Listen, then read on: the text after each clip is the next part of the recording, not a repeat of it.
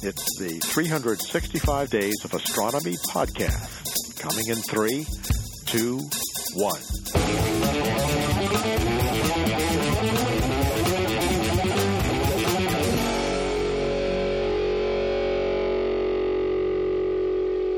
In this episode, there might be a few minor audio problems, but the show's for free. You pays your money, you takes your chances.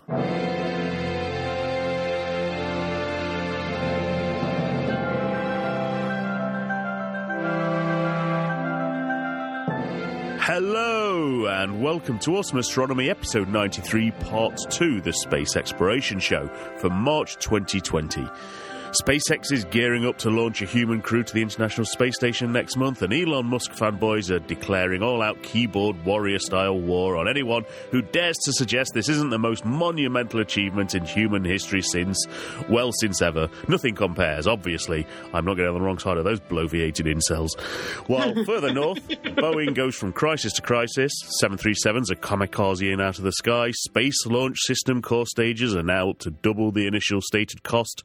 Omitting key testing on critical software in their already overpriced Starliner capsule, it must make them wake up and decide to step on a plug or a Lego brick just to distract them from the pain of work and taunting memes.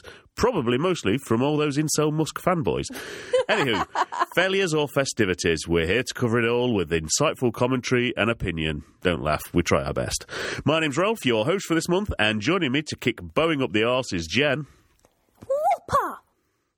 And tweeting that Elon Musk isn't all that before logging off and hiding under the duvet is Paul.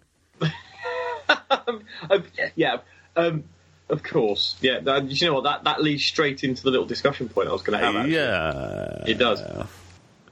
Do we hate SpaceX? Okay, tell me about this one. That's a new addition to the script. It's come up a couple of times on Twitter recently with people accusing... Oh, we? Literally we? Yeah, accusing us, as in, like, awesome, of hating SpaceX and hating... How ridiculous is that? I know. mean, how biased must you be in your opinion to think we're hating SpaceX? We love what they're doing. We literally, there was a German guy who tweeted us on and off. Yeah. He blocked us eventually, but I just pointed out, I was like, no, look, we actually had an entire episode where we had a massive love-in for Elon Musk. Yeah. We practically gave the guy head. I mean, literally, you listen to that episode. Literally? I thought you said practically. Literally? I don't remember that. Literally, you listen to that episode, and we are fawning all over SpaceX. Yeah. No, of course we love what SpaceX is doing. We highlight their issues when there are issues, and we celebrate the successes when there are successes. Exactly, yeah. And this is what some people just don't seem to get. And then we had someone else banging on about, like, oh, you go too far, and it's almost like cult-like that how much you hate SpaceX. Like, no, we don't. We don't like Starlink. But that's a tiny part of what SpaceX does. It's like, you know, there are lots of organisations, and we give NASA lots of stick. We give Boeing plenty of stick. We give every agency. We're equal opportunity bastards. Yeah, I would say that we actually probably come over more favourable to SpaceX than anyone else on this show. And probably because at the moment SpaceX are doing fantastic things. Yeah. Of course, if a rocket goes bang, then, you know, we're gonna laugh at that. Of course we are. As long as there's no people on it. But and actually, they took exception to that. I said that. I said, look, come on, you know, actually what it is, it's about what we're really poking a fun at a lot of the time is the fanboys. Yes. It's the fanboys, because they're hilarious. They are just hilarious. Yeah. And I said, they just write the comedy for us. And that's where we got blocked. We got blocked on Twitter by this guy. That's because they're a fanboy. Because I said, you know, look, you know, this is just, they're too funny not to kind of poke fun at. It's just hilarious. What SpaceX do is amazing, most of it. It's incredible. There are things to criticise, but, you know, that's the same with everybody. But, God, they're sensitive about it all. It's hilarious. So I just, no, we don't hate SpaceX at all. But I think it's brilliant. We do hate Starlink, though. Yeah, exactly. But Starlink is, you know, it's like... That's only because we're amateur astronomers and we want the views of the night sky. If we weren't, wouldn't give a toss about Starlink. Yeah. No, exactly. Yeah, it's hilarious. It came up a few times in the last few months, and I just thought I'd put it in there. Okay, well, let's move on to the emails, because there's quite a few of these, but it's mostly poking fun at Paul. So The first one is from our good friend John Fraser, who starts with, hello, no fawn in there, that's not a good start. I hope this solution will bring an equitable peace in the endless debate about when the new decade starts. Yes, it's that again, and it will soon be over. In fact, this is the last time we will talk about it. This show will can this. Yes, it's true to say that there was not year zero. This is because the current system of numbering years started in 525 AD in Europe, and the idea of zero as a concept didn't arrive in Europe for another 500 years. No one alive in the year 1 AD or CE knew it was that year, and the year was back calculated by some monk in the aforementioned year. Probably his late-night project when he was supposed to be doing something useful. As Wikipedia was unavailable at the time, he made several mistakes working things out, and the year we call 1 AD or CE is probably not the year of Jesus' birth, the year he was aiming for. In fact, the correct year, i.e. the correct year 1, is probably somewhere between 6 BC and 7 AD, 6 BCE to 7 CE if you prefer. As the date was back-calculated wrong and not even recognised at the time, I suggest we make one more minor change to the Gregorian calendar and abolish the year 1 BC, replacing it with the year 0. The calendar would now go 2 BC, 0 AD, 1 AD. No less arbitrary than lacking a year 0, and the decade defiantly would have started last month. If it makes it more acceptable, I suggest we call this the Jenny calendar. Seconded. Which, of course, will make it more acceptable to Jen. Note, if you still wish to be pedantic and insist the new decade won't start until next January, Paul, pedantic, how dare you? I should point out that the start of the year didn't move to the 1st of January until 1752. Before that, the year started on the 1st of March, so not only would you have to wait until the end of February next year to celebrate the new decade, we're currently still in 2019, and that drunken party you went to in December was a waste of time. Well, I'm going to push my glasses up my nose and say, well, actually, that's not true. That last bit's a myth. You're confusing the calendar year with what's known as the legal year, which are two entirely different things. The calendar year, in terms of the sort of modern era, which includes 1752, has always been the 1st of January. And, you know, the Tudors and the medieval era, they would have celebrated the 1st of January as the first of the calendar year. We then have a thing called the legal year in Britain. It now starts in October, the legal year, but back then, the legal year... Isn't that just the academic year? No, yeah, of course. No, that's a different thing. And it is related. But you have four terms in the legal year: Michaelmas term, Hilary term, Easter term, and Trinity term. You may have heard these terms before. And, of course, originally it started on the 1st of March with the financial year, which is a different thing but related, started on the 6th of April. But it all moved. It did move later on, and it now starts in October, the legal year. It still does in the UK. And the financial year, of course, still starts at the beginning of April, which is why we'll have to do our tax returns by the end of January. But the calendar year has always, even under the Julian calendar, started on the 1st of January. And that is why I did a history degree, just for that moment. So shame on you, John, for thinking that Paul was going to get pedantic about this. Yeah. So, moving on, our good friend Jackson Smitherson, who we spoke about in the last show, or we read out an email from him in the last show, also chipped in on this debate with, as for the decadal mini-debate regarding whether or not 2020 is part of this decade or the next, some clarification. Paul and Ralph were both right and both wrong. 2020 is, in fact, the final year of this, the second decade of the 21st century. However, given that it's 2020, it is the first year of the 20s. You know, because it's got a number 20 in it. Also, the year 2000 was the final year of the 20th century, while simultaneously being the first year of the 2000s. Additional fun fact, 2000 was a leap year. Most take this for granted, but century-marking years are only leap years every 400 years as part of the calendar correction necessitated by tidal forces from the moon affecting the Earth's orbit.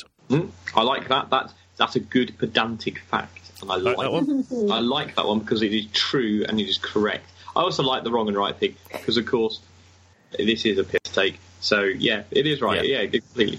Yeah. And finally, on the topic of the new decade, no more please. We'll draw a line under it after this show. we're going to kick the arse out of it now, and this will be the end of it. Our good friend Stephen in Perth, Australia, has the final word. Apologies to Paul, but a decade is simply a period of 10 years. Any period of 10 years. If I want to, I can start a new decade from the time of my morning dump, but I refer to you to more dignified references such as the Decadal Survey, also known as Visions and Voyages for Planetary Science in the Decade 2013 to 2022. Paul, you are correct that there is no year zero, and we have not yet entered the 203rd decade of the current era. However, in your pedantic anger, I like Stephen, you may have failed to notice that no one at the New Year's party was screaming happy 203rds. You may, however, begrudgingly have accepted wishes for the 2020s, assuming you weren't repeating 1999 and sitting in a corner, grumbling about year zero, while others at the party were rubbing each other up with their champagne dripping. Oh, my crikey, I can't read that. We've entered a decade that we call the 2020s. The old decade, the 2010s, is over. You are correct that if we project this back to the first decade, we find it only has 9 years. But if we project right back to the dawn of time, we find a singularity. Another anomaly we have to live with. I'm afraid at present, no one gives a crap about your 203rd debate, but I'm hopeful we can get everyone on the same page soon if we all agree to peg year zero to today, when I took my morning dump. Well, actually, you're gonna have to take that up with the ISO 8601, which defines, as the International Standards Organization, defines the decade as a timescale unit of 10 calendar years, beginning with a year whose number is divisible without remainder by 10. Oh, really? Ooh. Oh, wait, so the decade does start this year? Correct. No, wait, what did you say? It has to start with the year. Yeah, no. As it happens, the ISO says that the decade starts with the zero. That's the International Standards Organisation. That's the International Standards. So they know their shiv. So this has been pointless. Yeah, completely. Pretty much. Yeah. Completely. But it has been hilarious, and that is how good comedy and entertainment is written. Yes. And nobody got angry despite having different views on it. Exactly. No one. You're shouting at tea, Sue. You're shouting at tea. How much of my life have I wasted listening to you lot witter on? Exactly. Yeah, soz John. By you lot, you mean Paul. Very much.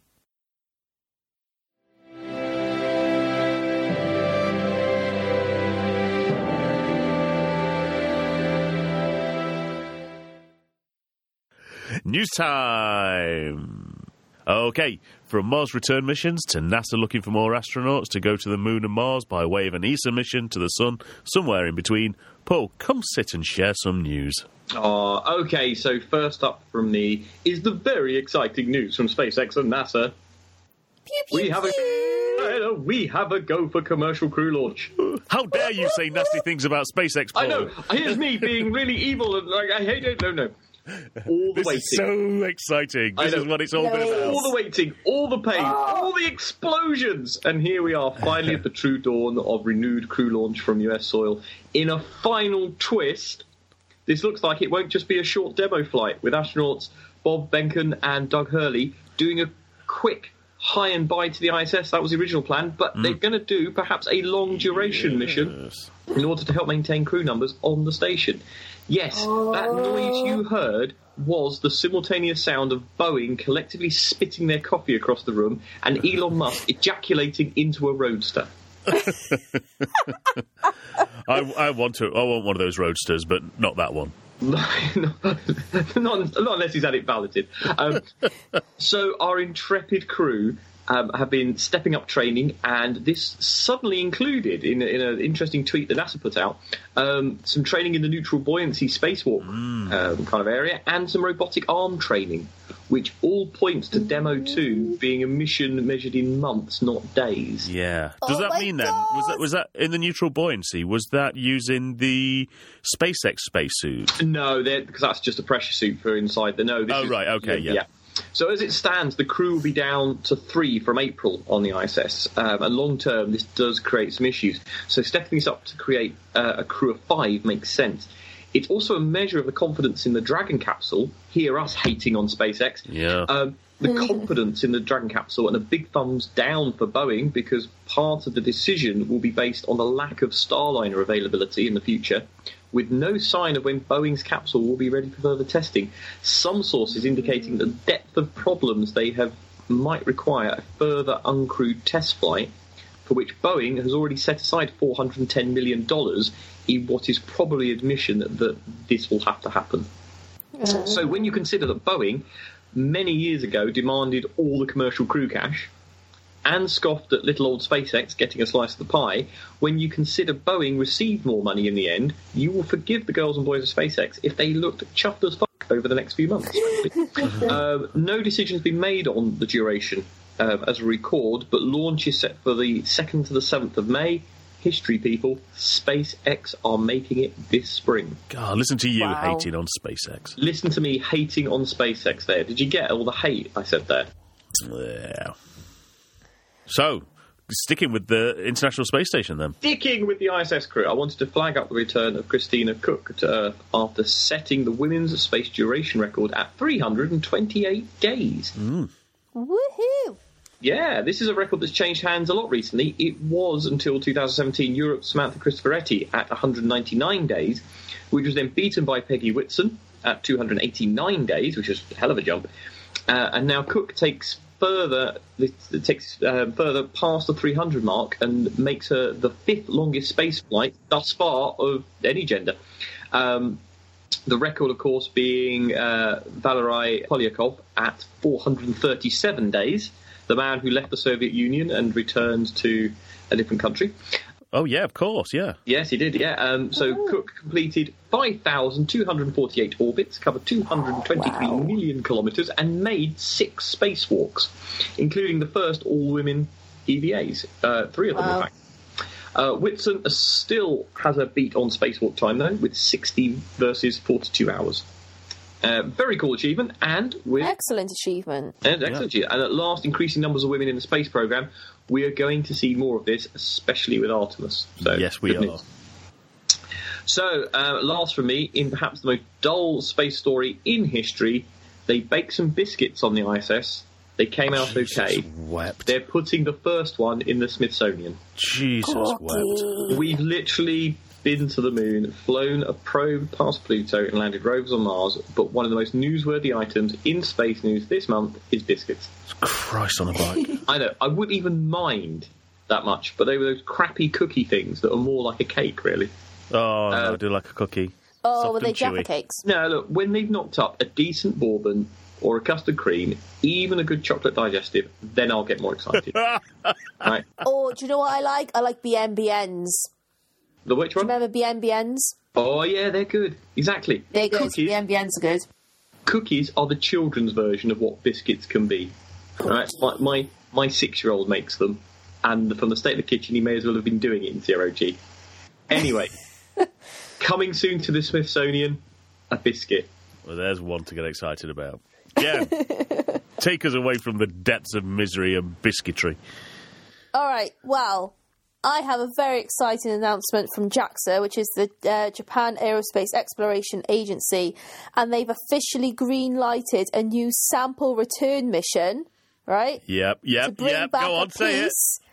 To bring back a piece of Phobos! Yes. Which is one of Mars's moons! Oh, Yes, that is very exciting. Oh, I know, it's very, very cool. So the plan is they're going to launch in 2024, then they'll get to Mars in 2025. The mission's going to go to Phobos and Deimos, but it's going to touch down on Phobos for a couple of hours, grab some samples, and then head back to Earth to arrive in 2029. Oh, that's so How exciting. shit hot is that? Where is a Tesla Roadster when you need to ejaculate into something? oh.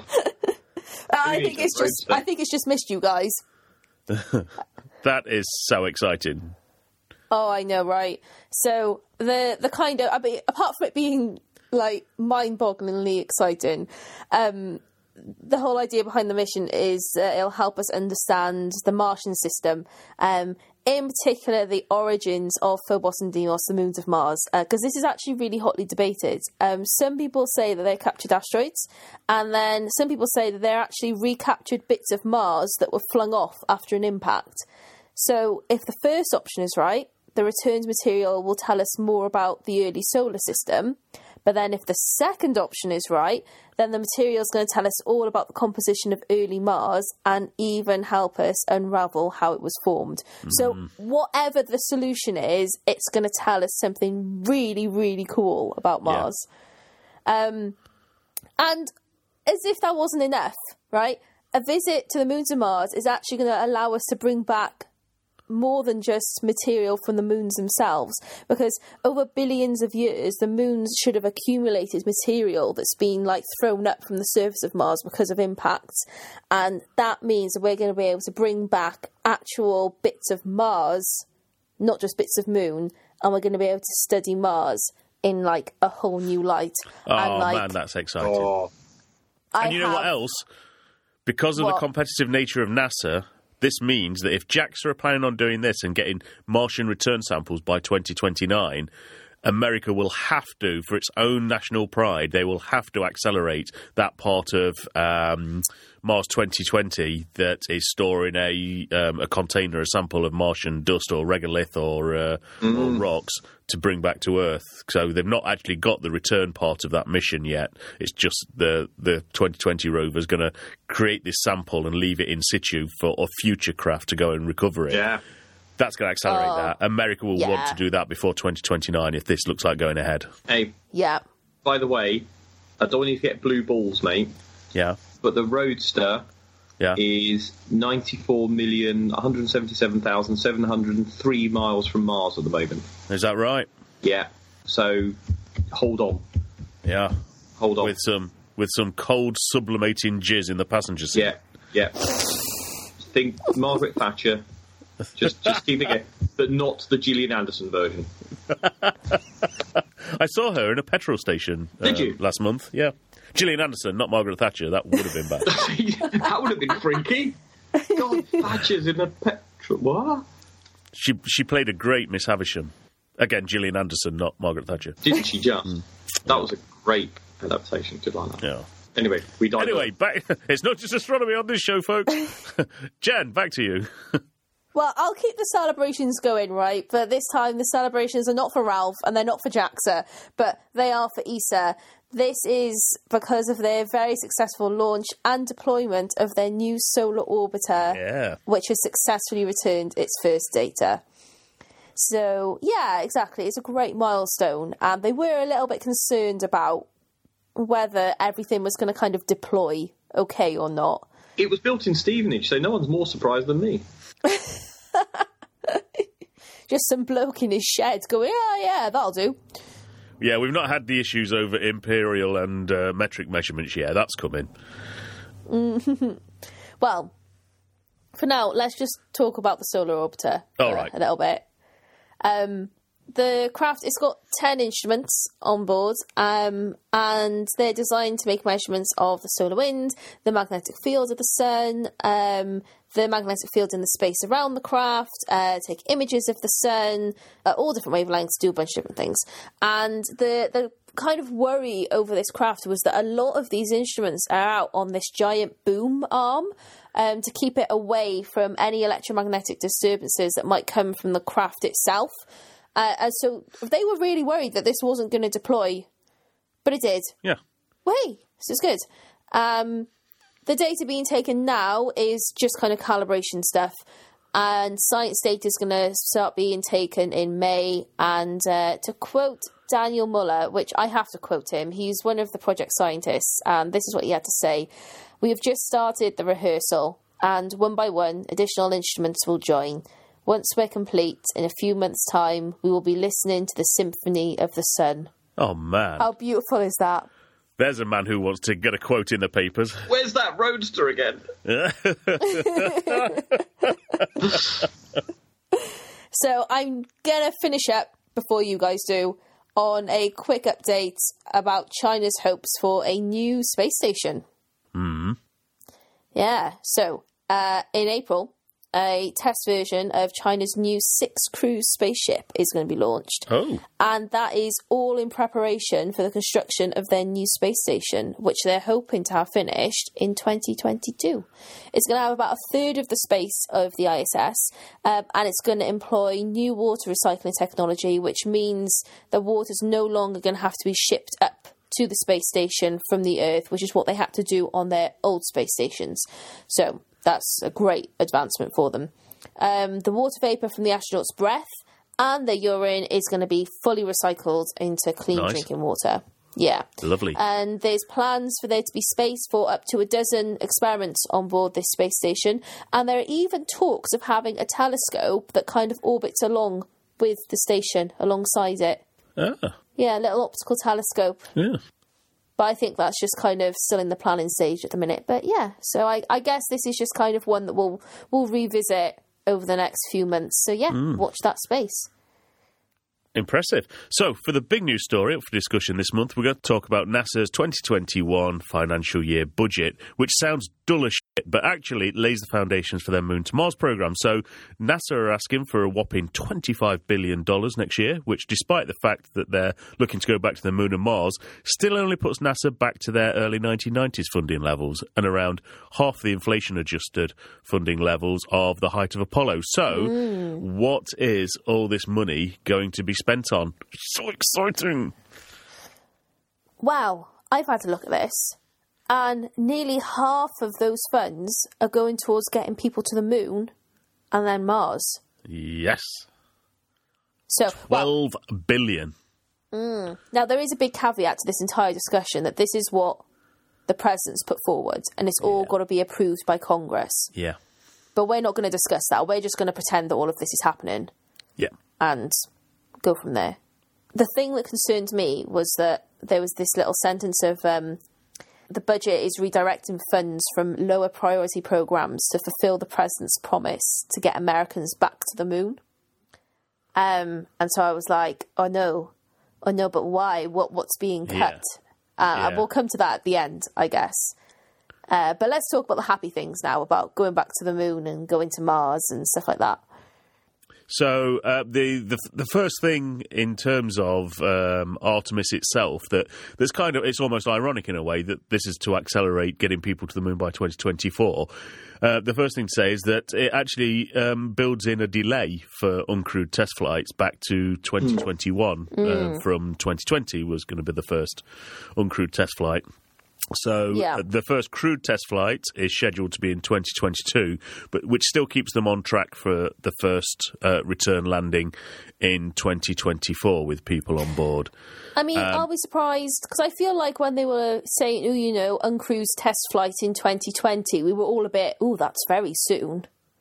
Well, I think it's a recognition of, one, some of the issues that a certain company that's quite key to building the SLS having. The big rocket, yeah. Yeah, the big rocket. So I think building in a little bit, I mean, it's not pushing it back far.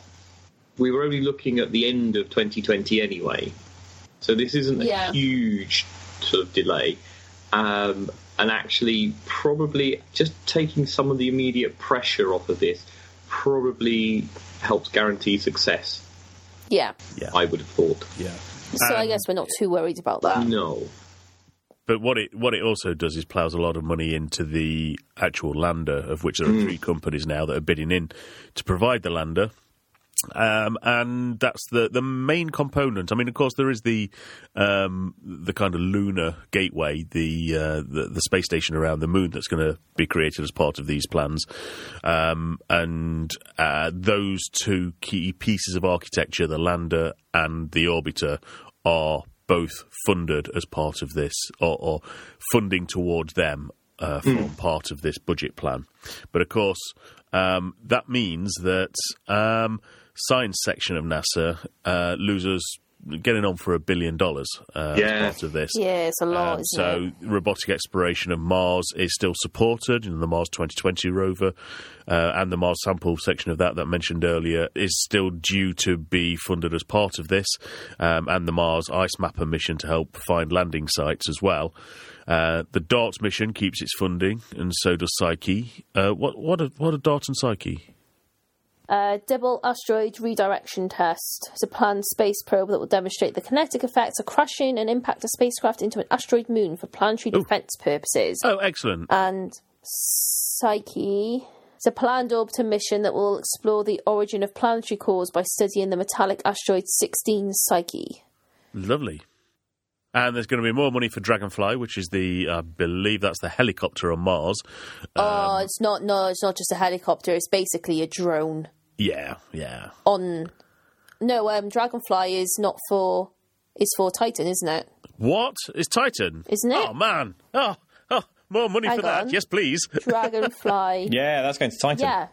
Yeah, Dragonfly is... Sorry, you made me doubt myself then. I wrote an article about this, but when you were, very confident, that's for Mars, I was like, is it though?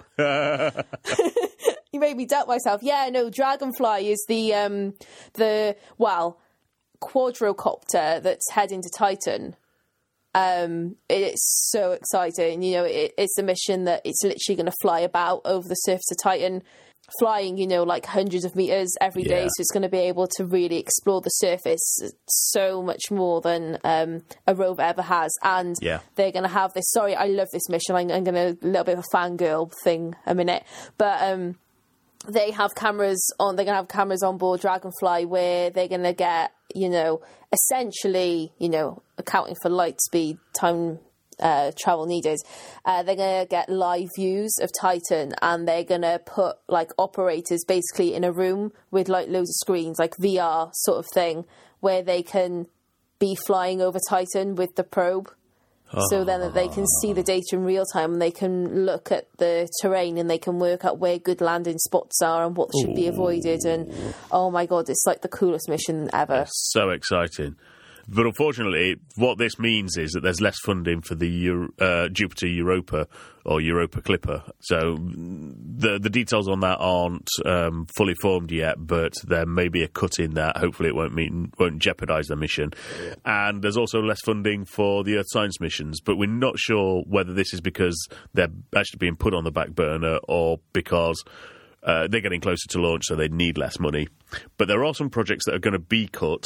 Sophia, which is the 747 with a back part of it cut out so that you can stick a telescope through there, that's being cut. But it's not surprising because Sophia had just become a PR exercise. It wasn't delivering as much science as they'd hoped, and NASA would really... it's so cool, though. It is cool, but it's just not delivering enough science, and it's really expensive to run. Though. So I'm not surprised that's going. But the office, this will upset you, Paul, the Office of STEM Engagement is going. So that's more on the education side. That's ridiculous. That one does make me cross, because... Yeah. It's so important. That's the future. Yeah. But I guess what they're thinking is that people are going to get so excited by Artemis that that'll do a lot more than the STEM Engagement Office could. Yeah, but in some respects, it's not much money. Yeah. For that, and that's just there's another. I feel like there's another side to that decision, and I'll leave it there. Yeah, let's not go down the politics line. And W first, WTF? Yeah. What the fuck? I just no. So W first is the Wide Field Infrared Survey Telescope, which is going to kind of operate in the near infrared, and it's going to have a much wider field of view than Hubble ever had.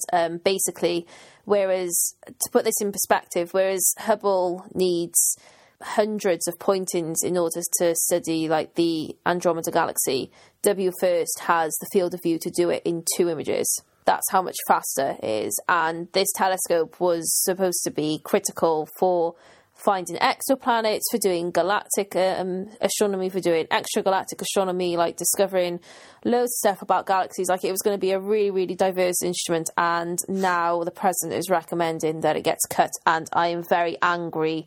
It's an anger regen because I am an infrared astronomer, and there's not a lot going on with the infrared world, and especially with JWST, we still don't know what's going on with that. and money is being directed from W first into JWST, like many other missions have felt this pinch. I am not happy about this one.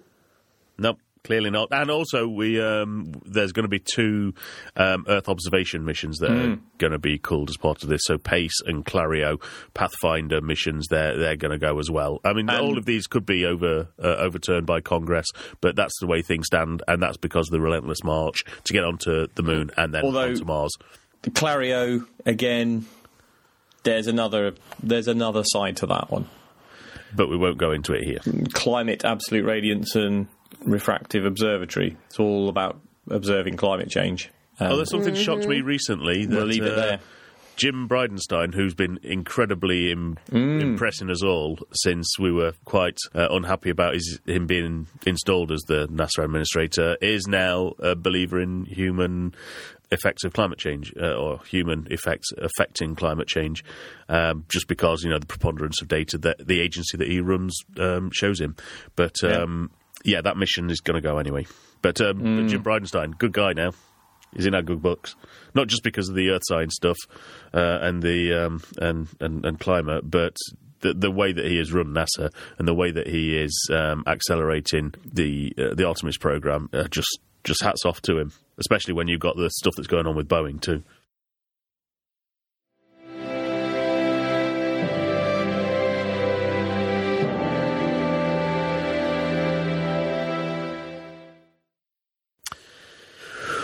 And now we turn our attention back to the world of light that we can't see. Remember, radio waves that provide FM radio or Wi-Fi to your phone is just a light at wavelengths that our eyes can't detect. So this show, we're going to look at the people and developments that opened up the world of radio waves to us. Jen? So, because this is an astronomy show, I'm not going to talk about the origins of radio communication, because, to be honest, I think we could do a whole other show about that. But yeah, here at the Good Ship Awesome, we're going to talk about the radio astronomy side of things. So, in episode 92, we talked about the discovery of radio waves themselves. But now we're going to address a slightly different question, which is, when did radio astronomy begin? So, like most new fields in astronomy, it actually began quite accidentally. In the early 1930s, an American radio engineer by the name of Carl Jansky was working for Bell, telephone laboratories, and his task was to investigate some short wavelength interference that was messing up radio communications. Basically, long-distance telephone calls were really crackly, and Jansky was assigned the task of figuring out, why. So to do this, he built an antenna and he used it to scan the horizon in all directions. Interestingly enough, the wheels upon which the antenna rotated were from a Model T Ford. Nice little factoid there for you. So his investigations revealed that a lot of the crackling was due to thunderstorms, but he also noted a faint repeating background hiss. Now, because this reputation was on a roughly 24-hour cycle, he originally thought that this was coming from the sun, but careful repeat measurements actually revealed that the period was 23 hours and 56 minutes, which is one sidereal day. This meant that the source was something fixed on the background sky, so it was something really far away. And by examining maps of the night sky, Jansky eventually came to the conclusion that the origin of this radio emission was coming from the direction of the constellation of Sagittarius, and so radio astronomy was born. We now know that what Jansky had detected was radio emission from the supermassive black hole at the centre of our galaxy. And actually, really disappointingly, this was the only work that Jansky ever performed in the field of astronomy because he couldn't get funding from Bell Labs to continue his work on this sort of stuff. But the unit of radio flux, the Jansky, is actually named in his honour, so that's a nice little accolade for him. So, despite this amazing discovery that we suddenly got this very new light that was only discovered, at the end of the 19th century, coming from space, radio astronomy really was the playground of amateur astronomers for the rest of the decade and a significant chunk of the next one. So another radio engineer called Grote Reber, inspired by Jansky's work, built his own single-dish dedicated radio telescope in his back garden in 1937. And with it, he detected radio emission from the Sun and from the constellation of Cassiopeia, which we now know to originate from the supernova remnant Cassiopeia A, which we talked about in the last episode. He also made the first maps of the night sky at radio wavelengths, and he showed that there was loads of radio emission coming from the plane of our galaxy. And in fact, it was his work on the emission from our galaxy that inspired Jan Oort of Leiden University, that was under Nazi occupation during World War II, to realise that a spectral line in the radio part of the spectrum coming from gas particles could help us understand the gas that was up in space. And so student Hendrik van der Hulst realised that there should be such a line in atomic hydrogen, that 21 centimetre line that we discussed in the previous show. And this was used in the 1950s to map the shape of the Milky Way for the very first time. So it may not come as a surprise to many of you that World War II was actually pretty key to the development of radio astronomy. So in the February of 1942, a radar station in England received a really strong signal, exceptionally strong, and there was like this massive flurry of activity to try and work out its source. And it turns out that it wasn't the enemy, but it was the sun. And during the war, many researchers worked on developing radio and radar techniques. They were kind of roped into doing it. And then once the war ended, many wanted to kind of continue their research in this field, only, with less dubious motivations. And universities welcomed this development, and many of them built their own radio telescopes. And so by the 1960s, radio astronomy was truly underway as an important branch of astrophysics.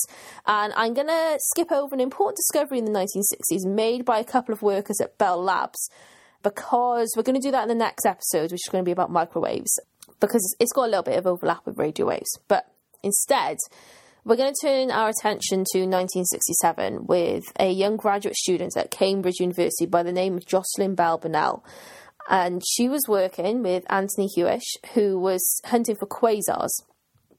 But he'd kind of done all he could with the radio telescope he had, and he needed a new one built. So he set Bell Burnell off on the task with a few other colleagues, and they diligently strung 120 miles of wire along 1,000 posts to create this new radio telescope.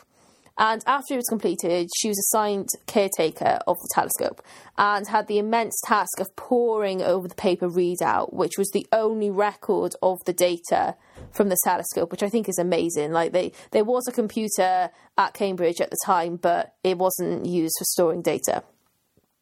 So she poured over this data, metre after metre of it, and over the next 6 months, Bell Burnell looked at 900 foot of paper, and she discovered around 100 quasars using this data, but also something else. It was a blip, over and over, repeating in the same part of the sky, repeating every second. And nothing had ever been seen like it before, until she found another, and then another, and then another. So a few months after the discoveries were published, and the data was eventually recognised as the astrophysical signal of the then theoretical rapidly spinning neutron stars, or pulsars, as the term was coined. And infamously, Bell Burnell's supervisor and his colleague won the Nobel Prize for this discovery. And although she was snubbed by the Nobel Committee, Bell Burnell has gone on to rightly receive so much accolade for this discovery. She's won award after award and prize after prize, and quite rightly so. And really, this is how radio astronomy has continued. If there was ever a field for groundbreaking discoveries of the invisible universe, radio astronomy is where it's at. So the research that's done at radio wavelengths, it really does probe the most exotic but kind of hidden phenomenon in the universe. Today, radio astronomy is hunting signals from the most distant galaxies using arrays of dishes that span literally hundreds of metres. The square kilometre array, which is due to come online soon, is going to have a collecting area of 1 million square metres. Honestly, it's an engineering marvel, and it's going to have a resolution exceeding that of the Hubble Space Telescope. Think about also, the Arecibo Observatory, which is a radio dish, a single radio dish that's got a diameter of 305 metres. And there's also the FAST telescope in China that's got a 500-metre diameter. Like, one telescope that's 500 metres across is insane. There's workhorses like ALMA, and they're allowing us to understand the gas in galaxies in truly exquisite detail, helping us to unravel star formation, galactic rotation, black holes, all sorts. It really is an amazing field, and I wish that we had more time to discuss it, but hopefully that satisfies your thirst for knowledge on the pioneers of radio astronomy. Ta-da!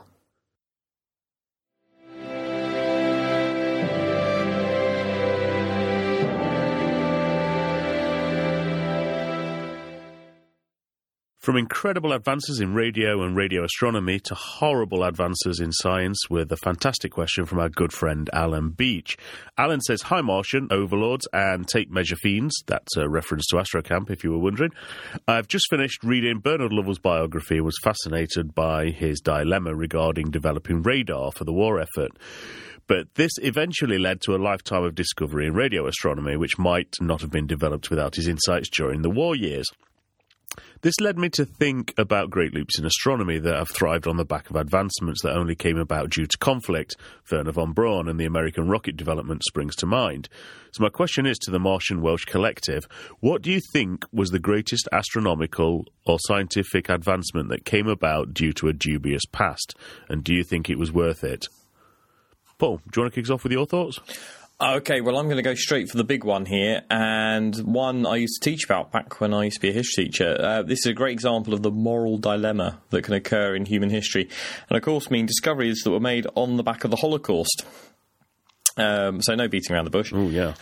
So quick scene setting. The Holocaust is, of course, the murder of 17 million people in Europe by the Nazis, one of humanity's greatest crimes, and one that targeted a number of groups considered undesirable or subhuman, primarily, of course, the Jewish community, homosexuals, gypsies, Soviet POWs and civilians, and Polish prisoners, amongst, of course, many other groups. If you harbour even the glimmer of a view the Nazis held, turn off now, you aren't welcome.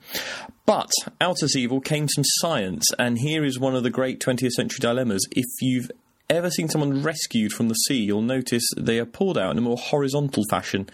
Picture the search and rescue helicopter and the poor sod being winched up.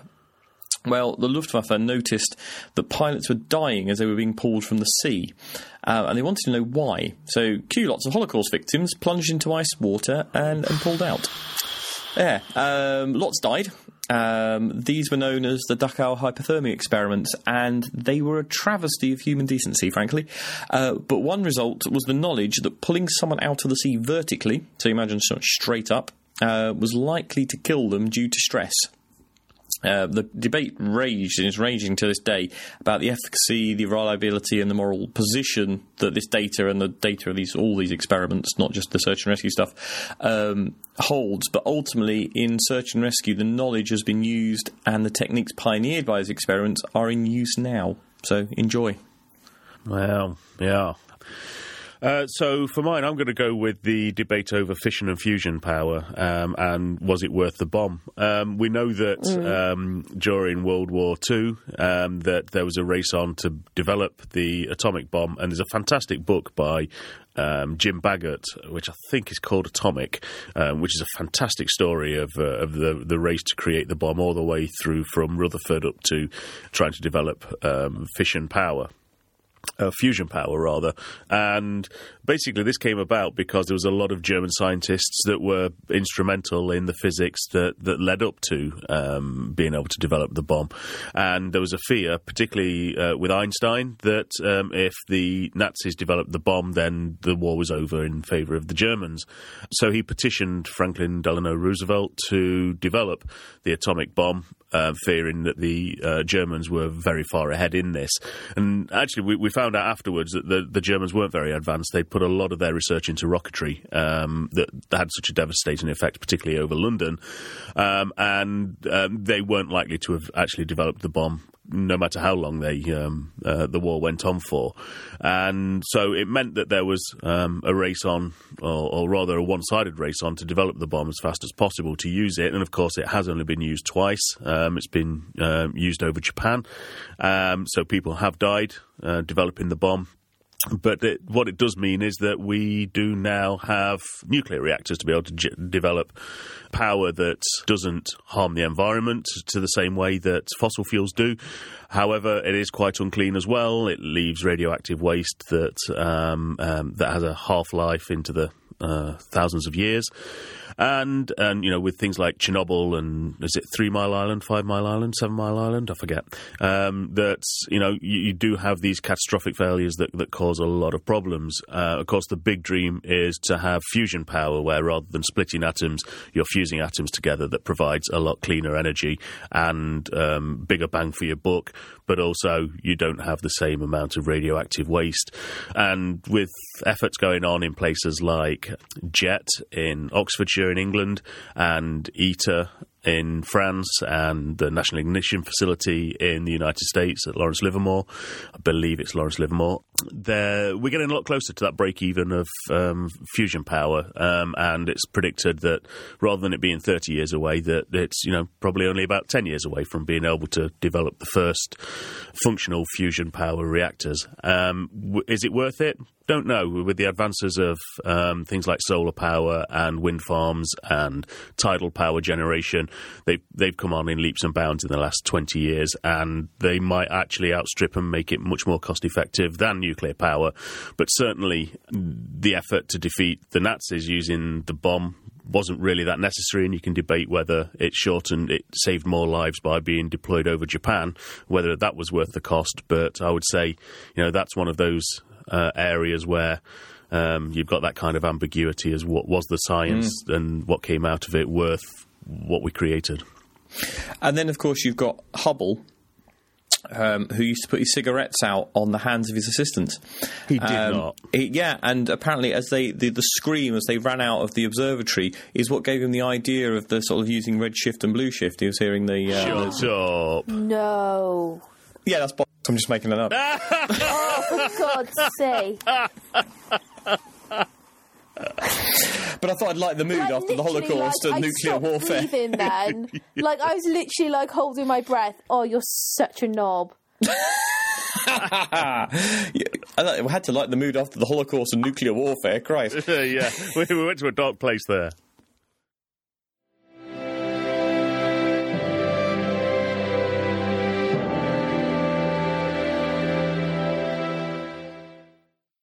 Well, luckily for you, that's us just about done. Out of news, out of content, out of enthusiasm. It's been fun.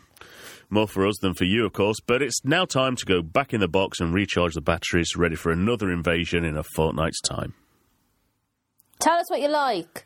Tell us what you don't like. Not that we'll listen to anything that you say that you don't like, because we do what we want anyway. It's our show. You get it for free. Like it or lump it. And Astro Camp is almost upon us. The pitches have almost all gone. We have great skies, great talks, good beer, and John in a leather posing pouch every hour on the hour. What are you waiting for? 25th to 28th of April. www.astrocamp.awesomeastronomy.com. So, until the 1st of April, it's goodbye from Sidonia Base.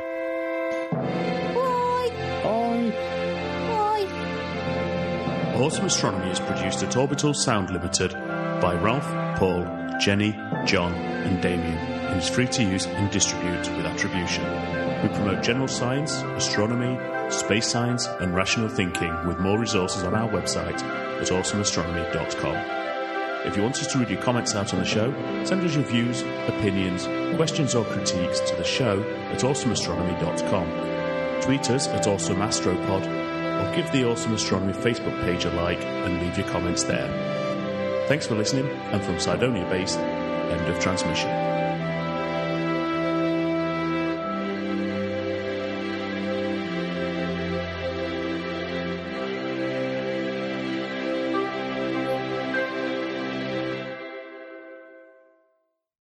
You are listening to the 365 Days of Astronomy podcast.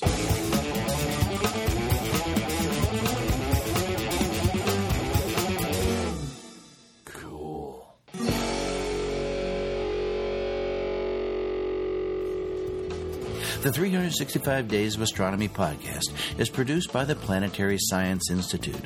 Audio post-production by Richard Drum. Bandwidth donated by Libsyn.com and Wizard Media. You may reproduce and distribute this audio for non-commercial purposes. This show is made possible thanks to the generous donations of people like you. Please consider supporting our show on patreon.com/365 Days of Astronomy and get access to bonus content. After 10 years, the 365 Days of Astronomy podcast is entering its second decade of sharing important milestones in space exploration and astronomy discoveries. Join us and share your story. Until tomorrow, goodbye.